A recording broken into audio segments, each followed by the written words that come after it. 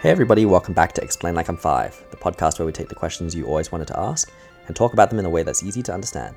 We are your hosts. I'm Tim. Hey everyone, I'm Kevin. So Kevin, this week a few listeners have been writing in and updating us with their upcoming summer travel plans. And one interesting topic has come up around these discussions, and that is, why is traffic on the right side of the road in some countries and on the left-hand side in others? Maybe we can start with this simple question. Which is more popular, left-hand traffic or right-hand traffic? Excellent topic today. So the answer to that question is that right-hand traffic is more popular. It's actually used in 165 countries and territories, including countries like the United States, Russia, and China, with the remaining 75 countries and territories using left-hand traffic, like places like the United Kingdom, India, Australia, and New Zealand. Countries that use left-hand traffic only account for about a quarter of the roads, maybe about a sixth of the world's land area, and about a third of the world's population.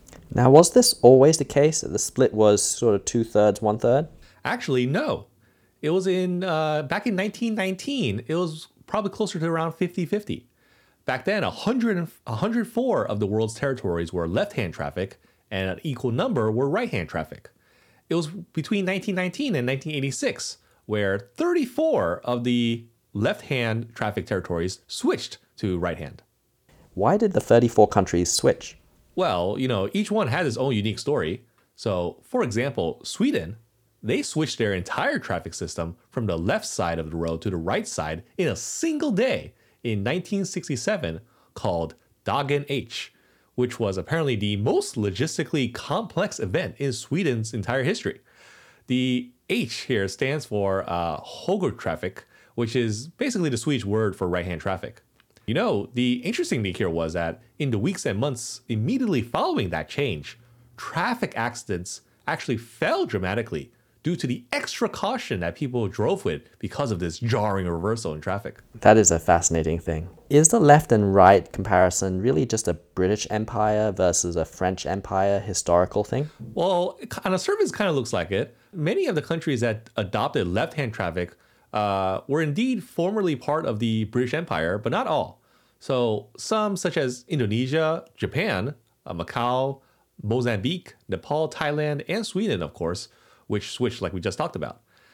But as you say, much of the right-hand traffic group are countries that were a part of the French colonial empire. So yeah, you could say there is a bit of a historical allegiance.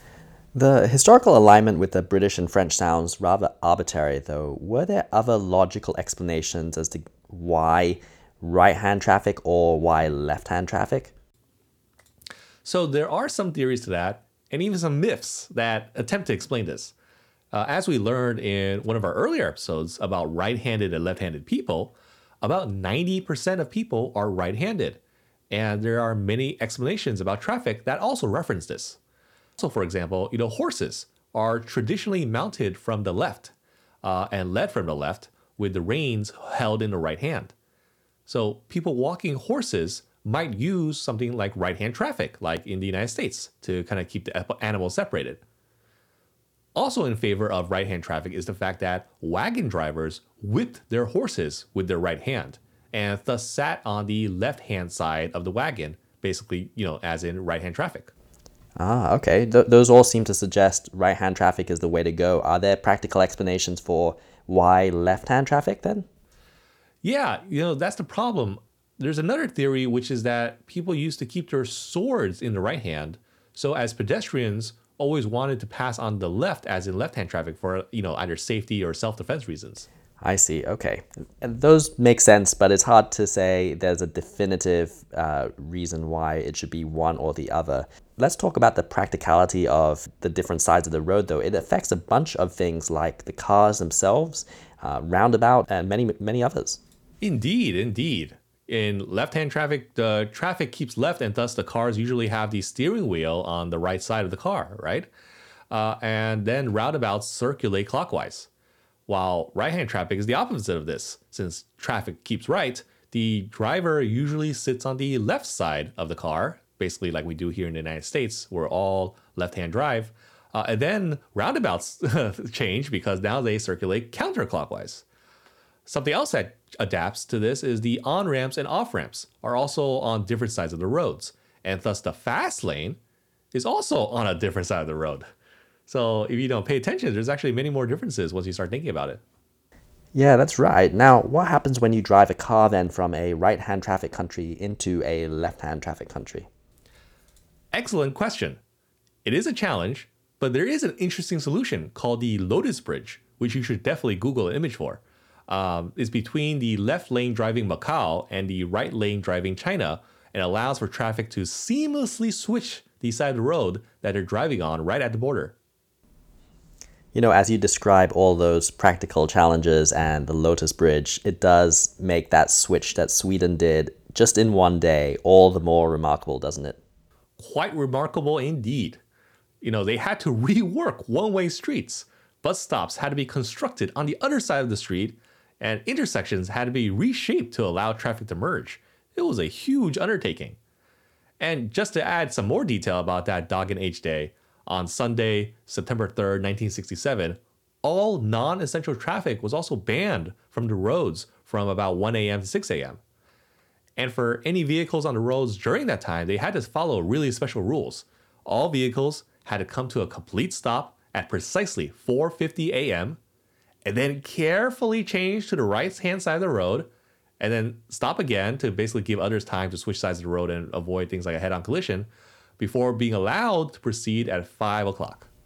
Wow, that was a logistical achievement to get everything coordinated that way.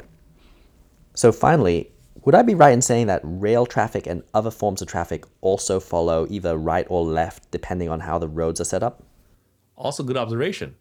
The answer to that is not always, but I would say in most countries, rail traffic generally follows the handedness of the roads.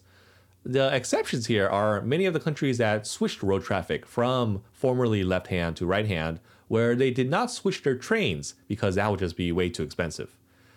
Another interesting fun fact is boat traffic on rivers is effectively always right-hand traffic. And that's because boats are traditionally piloted from the starboard side to facilitate that priority to the right. Wow, that's very interesting. I will look out for that in future. Did you learn something new? If you did, send us an email at eli5thepodcast@gmail.com.